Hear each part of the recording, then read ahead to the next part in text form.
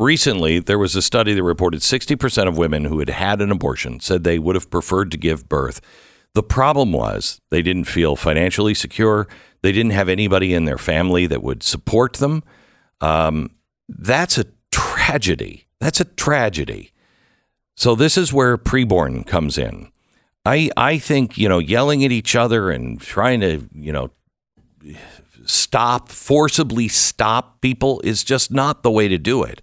We have to love people. We have to love the children that we want to save and the moms. I've met many of these mothers, and none of them that I've met wanted to do that. They just didn't think they had an option. And quite honestly, in some ways they didn't when they first walked into a preborn center. A donation of $28 will help women make the choice that she won't have to regret. She sees an ultrasound that doubles the chance of life. And then, because preborn actually cares about the mom too, they will take care of supporting the mom for the first 2 years of the baby's life. It changes life. Donate now. Preborn.com/Glenn.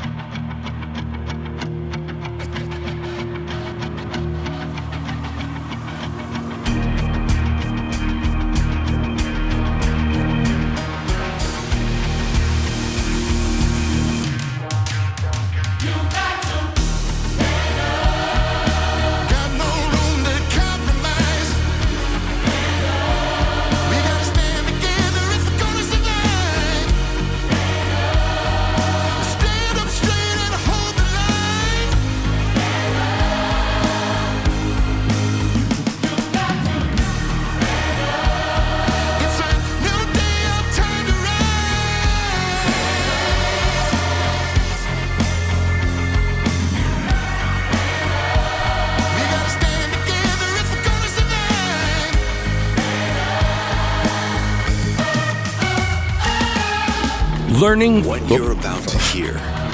It's the first I've done that. Is the fusion of entertainment and enlightenment. You're listening.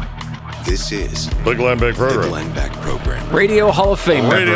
The Glenn Beck Hall of Famer right program here. Host. Hey, here's the thing. Coming up, I want to talk to you about learning from the past and learning from each other. We go there in 60 seconds. First, when a service member dies or is catastrophically injured in the line of duty, who is it that helps the family pick up the pieces? You're a service member. You die, your family with children. What is happening with them? How are they being taken care of? You get catastrophically injured. You come back and you're not the same person, but yet you are. You just can't do things the way you used to.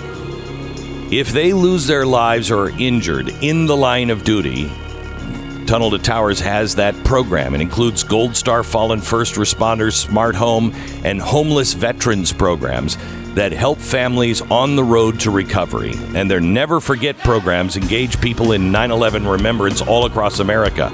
Over 80 runs, walks, climbs a year, dozens of golf outings and barbecues, even kids' educational programs, and the best part, over 95% of 95 cents on every dollar goes directly to those programs. So you can feel secure that this is a legitimate charity that is doing good with your hard-earned money. Would you help out with $11 a month at Tunnel to Towers? If we want the government to do less, we have to do more. Go to T2T.org. That's T2T.org. So I want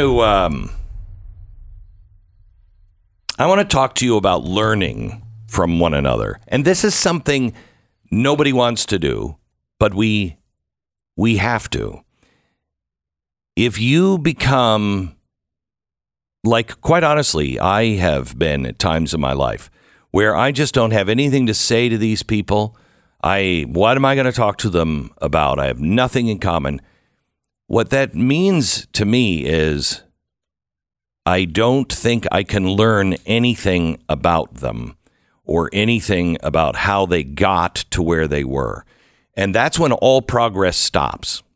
All progress, all learning stops. It's really bad. But right now, none of us want to talk to each other because we all feel like we're all surrounded by enemies. I want to play some audio, a conversation between a Republican representative and a Democrat representative. Listen to this conversation. I'm Dean Phillips, and I'm sitting with Tim Burchett from the great state of Tennessee. The only place in America where people don't speak with an accent. You know, going to your district was really illuminating to me. You know, I saw the beauty, and I recognized that that's what we got to do. Got to break bread together, go to each other's homes. You know, the people unwilling to talk to one another are the problem, period. Doesn't matter your politics. Yeah, I don't know if you've seen this, but I've been in elevators when people will get in and see somebody in there, and then they'll turn around and get out. Yeah, I'm like, dude, are y'all 12? Yeah. We got a freaking country to run, man. Frankly, I think it's a dereliction of duty to avoid conversation in a place that's designed to provoke it and promote it. Agreed. And I'm a conservative. You look at my voting record. I can't even see your record because it's so far to the right. My peripheral vision. I know it. But like me and you, when we agree, we agree. When we disagree, we disagree. But at the end of the day, we're still friends. Yeah. If we're not modeling it, why would we expect the country to be kind and respectful and love each other? You know? Thank you, brother. Love you, buddy. Love you too, man. This is the kind of conversations that we should have if everyone's entering in on good faith. If you're just playing a game and not telling the truth on one side or the other, then you're gonna waste time.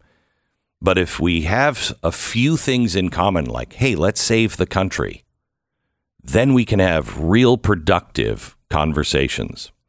Dave Isay is with us. Dave started 20 years ago, StoryCorps. This is something that he works with the National Archives, and all of the stories of America. It just gets regular people to come together and tell their story, and it's all preserved for the National Archives. And then he's also started something else that we'll talk about here in a minute. Hi, Dave. How are you? I'm doing good. Thanks for having me on, Glenn. Yeah. So 20 years ago, what was your idea? Well, you know, the idea was to take journalism and kind of turn it on its head, because when we do interviews with people, it's for a lot of people to hear. That's the purpose.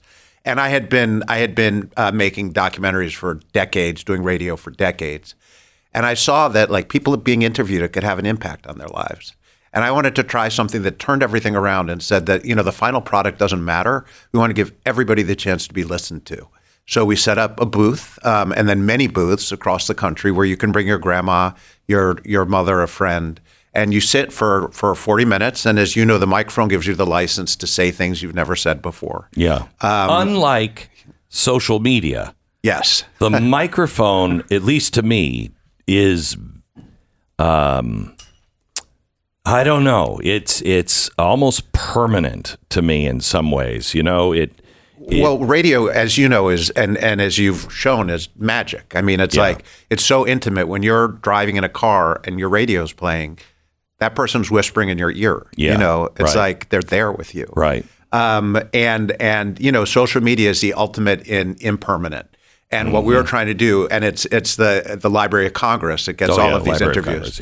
That you know, these are conversations that are built that, you know, we don't even know what they're going to mean to families 200 years from now, 100 years from now. So it's a chance to say the important things to the people who are most important to you. You know, again, the opposite of impermanent. You know, it's shaking you on the shoulder and remembering like what's important in life, and then at the end of 40 minutes of talking to your loved one, you get a copy. And another one, you know, lives on, and you become part of American history. Today, we just played the very last Beatles song ever produced. And we were talking about what AI can do, you know, and restoring stuff. Can you imagine if there was a guy like you, if we had the technology, and we could have recorded the voices of the families in the Civil War that split inside? And what we could cull from that information, what we could learn from those conversations back then. Yeah, it's you know, I think what we're collecting through StoryCorps, because we're not talking about our CVs, we're not really talking about what we accomplished. Yeah, we're talking about what we've learned. So it's the wisdom of humanity, and we need, you know, what, as you were saying before, you know, that interview between the two members of Congress. Imagine if every member of Congress was like that. It ends with these two guys saying, "I love you." Right. I mean, when do you ever hear that? The problem is too many times is, Jefferson said, question with boldness even the very existence of God. For if there be a God, he must surely rather honest questioning over blindfolded fear. There's just not, people are playing games with their parties and everything else. There's not enough, I can sit down against somebody who vehemently disagrees with me and I disagree with them and say, look, there's a bigger thing at stake here. Can we get here on this particular thing? And if you're dealing with somebody who doesn't have an agenda of winning, just has an agenda that is honest, they'll go, oh man, it's killing me to work with you, but yes, let's do that. And there's just not enough of that.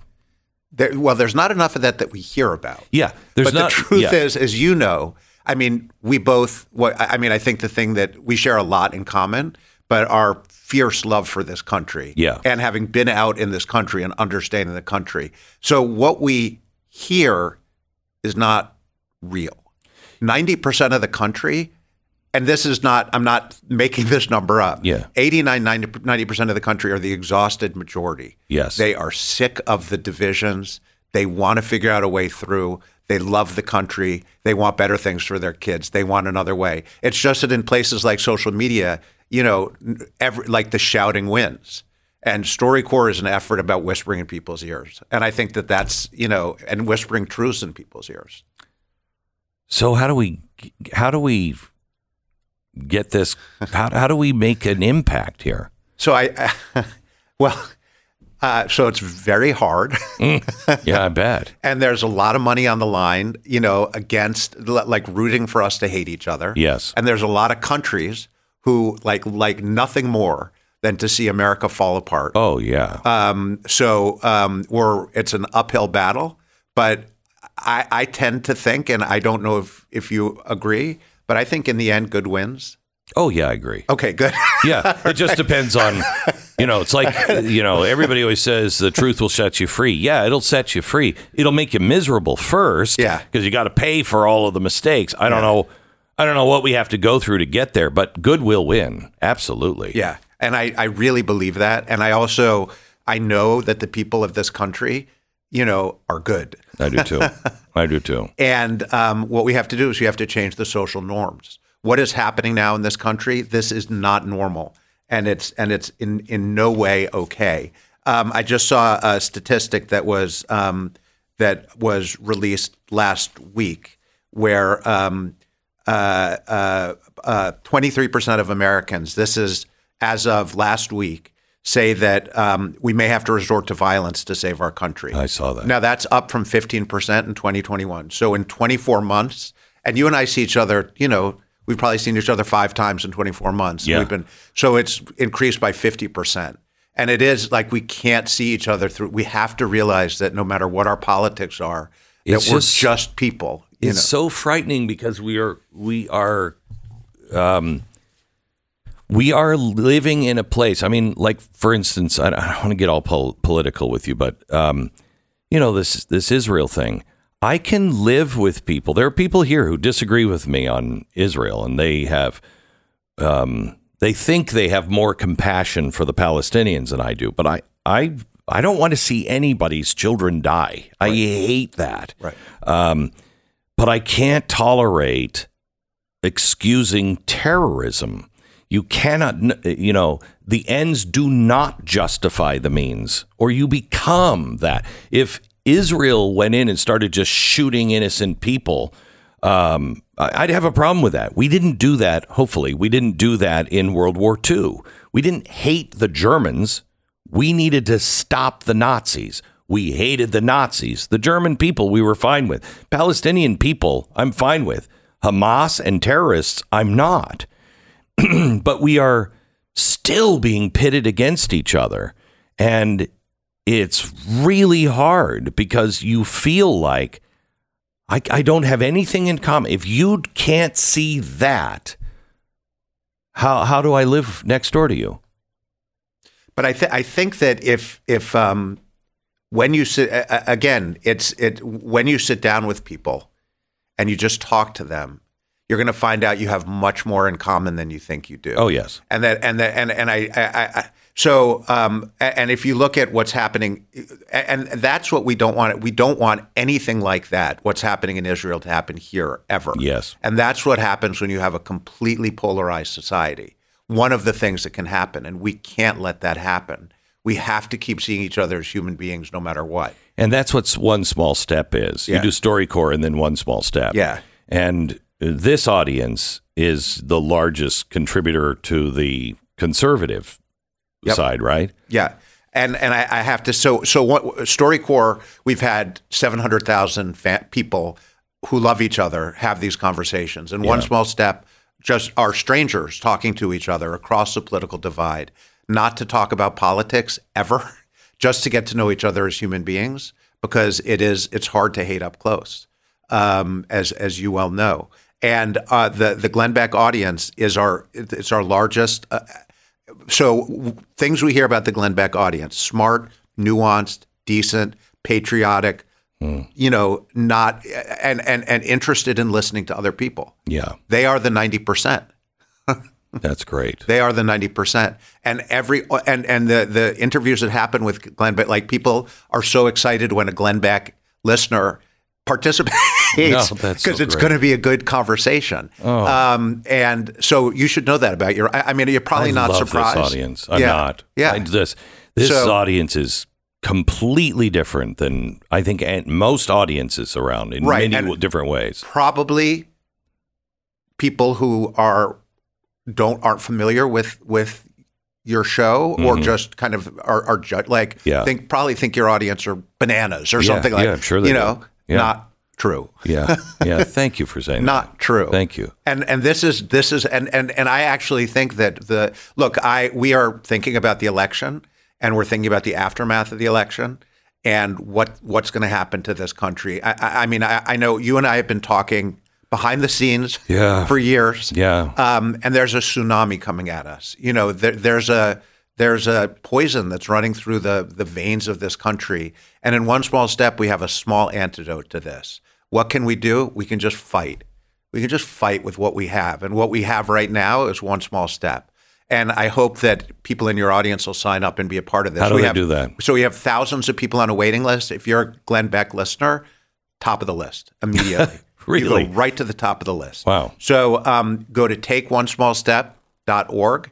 Takeonesmallstep.org. It's about 5 minutes to sign up, maybe less. Just sign up, and it's a 1-hour conversation with someone across the political divides from you. Look, in this environment, like, people are nervous doing this, I know. But they come out the other end and they have a friend. That's so great. It is so great. So if we can, and we're just fighting to get this to scale as fast as we can before the election. I mean, this isn't going to end after the election, but no matter who wins this election, half the country is going to think it was stolen. Oh, I know. So it's crazy. Yeah. It's crazy. Dave, I know we're going to have a meeting after the show, but give me the web address again. It's takeonesmallstep.org. Okay. Take one small step. I can't recommend this highly enough. And if you're somebody that wants to make a positive difference, help take this step, please. TakeOneSmallStep.org. Sign up for it. Thank you. Hang on just a second. I've been singing American Financing praises now for over a decade, and that's because they're really helping people like you in this audience. In this audience, the people who are doing business with American Financing, they're saving an average of $700 a month. And you think, how is that even possible with interest rates going up? Well, because what you're refinancing really is your credit cards. If you have a huge credit card bill, and credit card interest rates now are as high as 33 to 35%, that is insanity.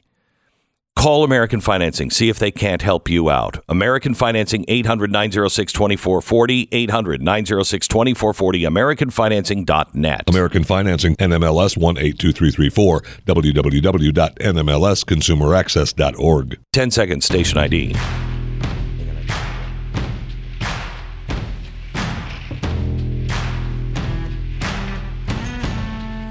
You know, Dave, I've been worried about anti-Semitism because it always goes hand in hand with collectivism and Marxism and nationalism and all of that. And now we're seeing it like we've never seen it before.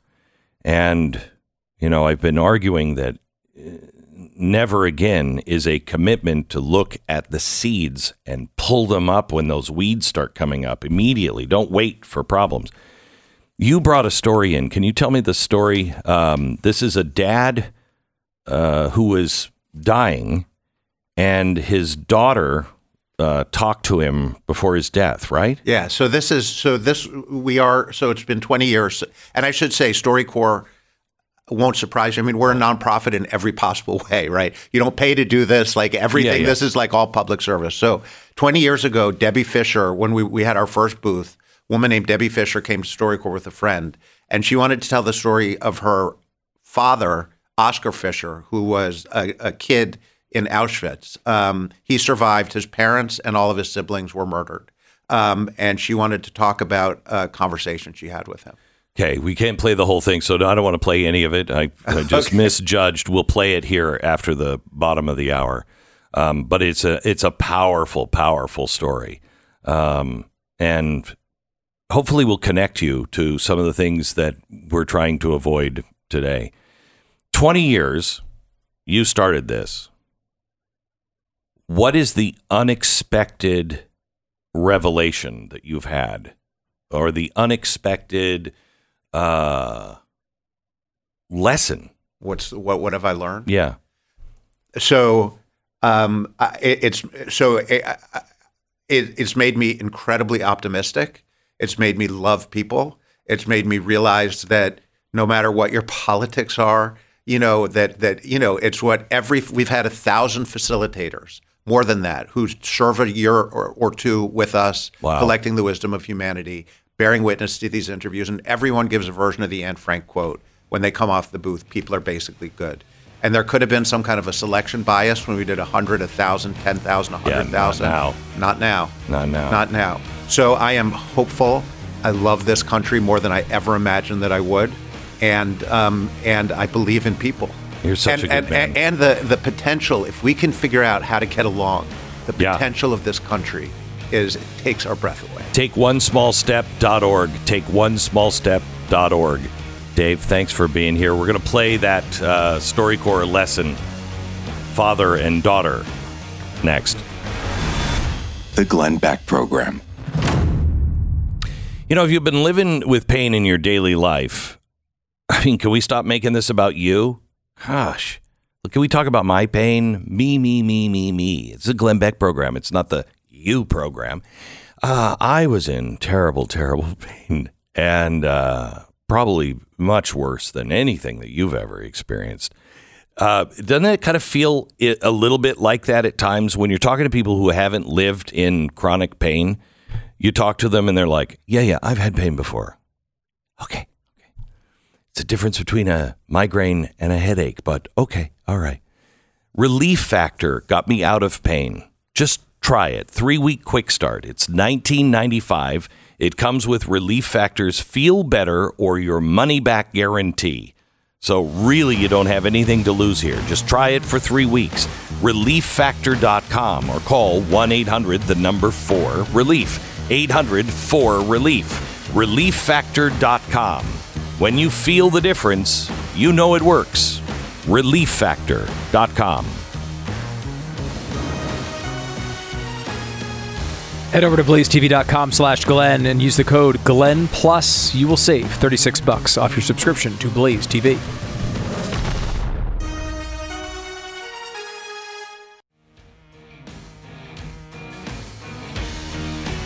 Welcome to the Glenn Beck program. All right, so let me play this story of history, and perhaps we can learn from it. StoryCorps, listen. My father was a Holocaust survivor. He had survived the same camp as Elie Wiesel. They were both the same age. And when my dad was alive and through school, I was reading Night I was 14 years old and I went to my dad and I said, I'm just reading this book. Is this the same Auschwitz? Because this is horrible. And my father said, oh no, it's a different Auschwitz.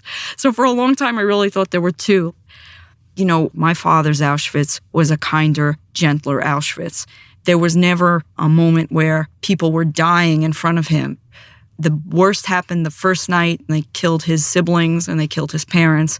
And then from that moment on, it was a bunch of strong-willed boys, and they took over.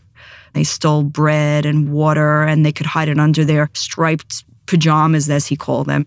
It was sort of like Robin Hood and his merry men meet the Nazis in my father's Auschwitz. And that was the story we were given. But when he was very, very sick in the hospital and I knew I was losing him, I realized that there was no going back, and that if I didn't make my move, I could not return to the moment of having access to his memories. And this time he was really tired and he wasn't feeling well. And I said, I need to ask you about your time there, in Auschwitz, Dad. It's important.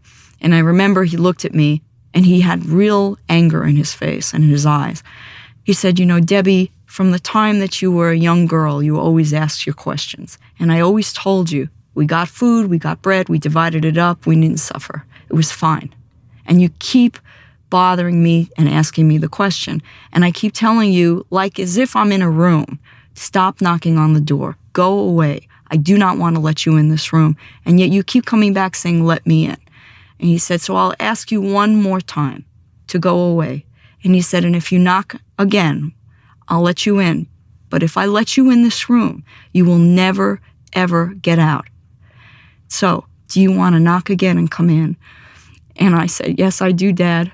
And he was crying, and I remember he had covers on his body because he was really skinny and very, very weak. And he kicked all the covers off as if he was kicking down a door. And he said, fine, come in then. He said, come into a room that you can never leave. Come in. And then I said, can I ask you my questions? He said, you're in the room, you can ask anything. And I asked him everything that I ever wanted to ask. I asked him to tell me the real story, and he did. It was painful and scary and sickening. I felt a part of me had died.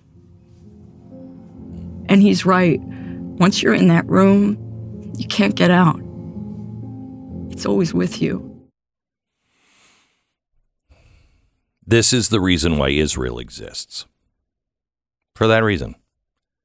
They're not asking for military men to come and fight. They really only want the world to say, you have a right to defend yourself.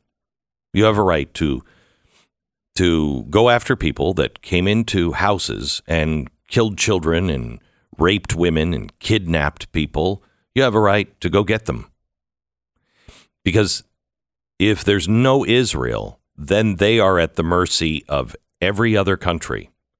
Wherever they live, that's not theirs. That's somebody else's country. America was the only real bright spot because we believe you can come here and become an American, and it is your country. That really isn't that way that much anymore. People aren't coming here to make it their country. They're trying to make it their old country. And now Jews are under attack here in America. And I, for one, don't think that they should have to hide in people's basements and be at other people's mercy. I think if they want to have a gun and it's their country, they can have a gun. If somebody comes into their house to kill their family, I have no problem with them killing them. Self-defense. And the same thing for the country. But we've probably talked way too much about all of that stuff this week. There is something going on in Washington now that is just making me sick to my stomach. Tommy Tuberville, from Alabama, he has been protesting the Pentagon's use of U.S. taxpayer dollars to subsidize service members' abortions. Do you remember when we all decided, Democrats included, no taxpayer money will ever go to that? Well, that's all he's protesting. And he's not shutting the Pentagon down. He's just saying, you know what? There's a fast way to get people their commissions and their salary raises and their boost in status. We can do this the slow way, or we can do this the fast way. But I don't believe that we should have anybody paying for someone else's abortion. That's not the government's place, and we're not doing it in the Pentagon. And now the left is screaming that it's putting our soldiers in danger. No, it's not. No, it's not. How? How is that happening? By the way, people are just having to go in one by one. Instead of having one vote, you have to vote on each person. And he can't stop that.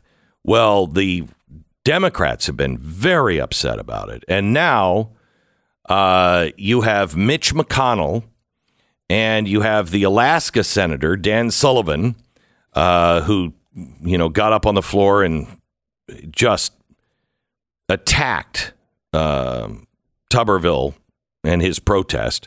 And now he has gathered his little merry band of GOP war hawks and wussies.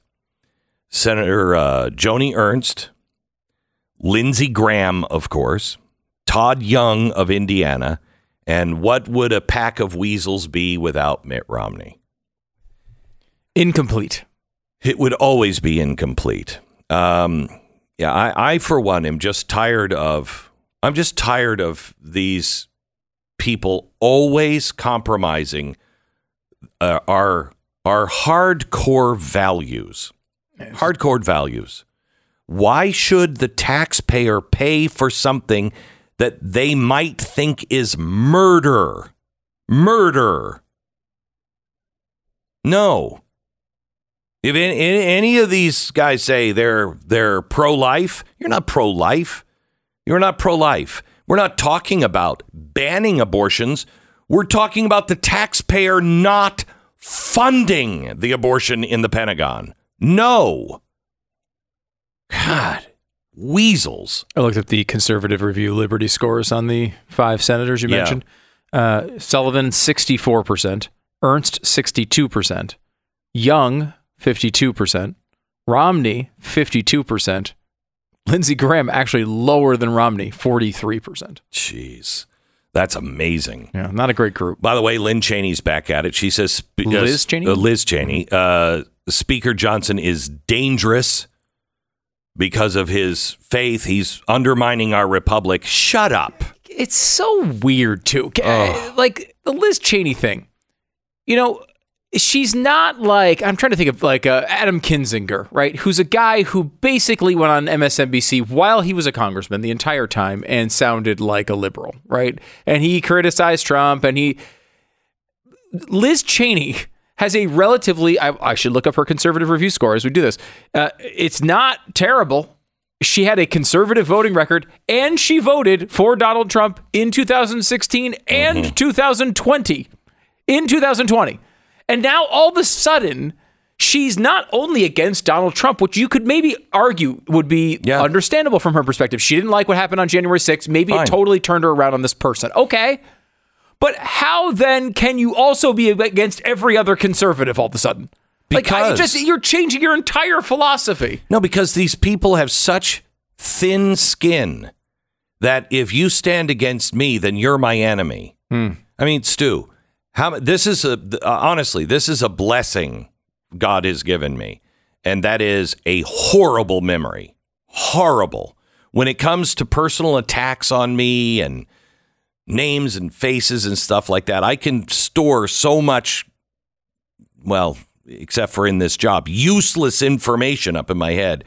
But how many times have people attacked me and then they've wanted to come on the show years later and you'd be like, no. Oh, do you remember? Oh, it happens all the time. Yeah. I'm always telling Glenn not to book people. Right. And no, because I don't really care. I know. I don't care about that. It doesn't matter to me. So what? So what? Doesn't make much of a difference. And in the grand scheme of things. But the people in Washington cannot do that. They take everything personally. And I'll bet you that Cheney is one of those people that because the conservatives stood up against her, you're all worthless. I got news for you. I will work with anyone if they want to save the country. I'll work with anyone. You got the Bill of Rights in common? I am with you. I am with you. Oh, let's see. What else did we not get to today? The Mike Johnson thing is crazy, by the way. Yeah, we did a show on the sort of Speaker Johnson derangement syndrome, which has popped up here over the past week. No one knew who he was a couple of weeks ago. Now he's the worst person ever. And just going through the headlines, they are blaming him for everything. You know, his religious beliefs are terrible. He's so conservative. He was the centerpiece of the January 6th assaults on the Capitol, on our democracy. Oh, shut up. By the way, one of the pieces of evidence, this is interesting, Glenn, one of the pieces of evidence they used to support this idea that he was, in the middle of the January 6th thing is he was one of the authors of an amicus brief that went on and tied into the Texas lawsuit that was trying to get some of these states looked at. And I was like, I don't remember it exactly. I wanted to go back and look at it. So I did. I went back and read it. First of all, this is not about Venezuelan Sidney Powell stuff at all. Right. It's about things like, well, the procedure in Pennsylvania to change the rules, it's supposed to be done through the legislature. They did it through the courts. That was a problem. We have a problem with it. It was these, like there was academic. I hate to put it this way because some people are very attached to certain parts of this story, but like if you want to look at the way the mainstream media would look at this, or mainstream conservatives would look at this, you'd say that there was some of these accusations about the election were sort of not so serious, and some were serious. Yes, right. He wrote an amicus brief about the serious ones. All the very fundamental legal problems, the process issues with the election at the time. Most importantly, even more importantly than that, though, is the very front page of the amicus brief, which shows the most important detail. December 10th, 2020, before Safe Harbor Day, in the window of election legal questioning that is completely allowed and done by every party every year. Right. And the same thing that was done with Alan Dershowitz and the legal team for Al Gore in December of 2000. If you're before December 14th, your campaign not only should, and it really is falling down on the job if they don't question things that they think might help them if they believe they're real. And look, you could talk to, this is not just fringe legal theory. Tons of people believe that what happened in Pennsylvania was wrong. The problem with the way the Trump campaign and many on the right dealt with that was they didn't challenge it when it occurred. They waited until Trump lost Pennsylvania to go back and say, hey, wait a minute, we didn't like the way you changed the law 6 months ago. And that was one of the big reasons they didn't win. I think if they would have honestly challenged that at the beginning, they would have won. Yes, they would have. I think they would have. All right, big migrant caravan is coming our way. Good. There's an additional complication on this 7,000 people at our border. And I'll tell you about that coming up in just a second. First, over the years, I've encouraged you to lock down your finances in every possible way. That when things get really bad, you're prepared. Spread out your risk as thin as you can. That time has arrived. We're facing historic inflation with a potential for a depression. Our supply chains are horribly disrupted. Everything's a mess. Please, I urge you, call Goldline. You could be building a hedge against insanity. And it's no longer a question of if we've all gone insane. It's a question of how long is this insanity going to last? Get prepared. Here's the deal. With every box of 50 of Goldline's exclusive and industry-leading 2-ounce silver Maple Flex bars, you're going to receive at no additional cost 50 of the 1 gram Mind Your Business silver bars. That means with every box of Maple Flex, you're going to get 1,000 individual pieces of silver. Also, if you returned a survey from Goldline recently, you qualify for additional bonuses on top of this special as well. So this all comes from a survey they did. What do people want? More people wanted silver. You asked for it. They got it. Call today. 866-GOLDLINE. 866-GOLDLINE or goldline.com. Join the conversation. 888-727-BECK. The Glenn Beck Program.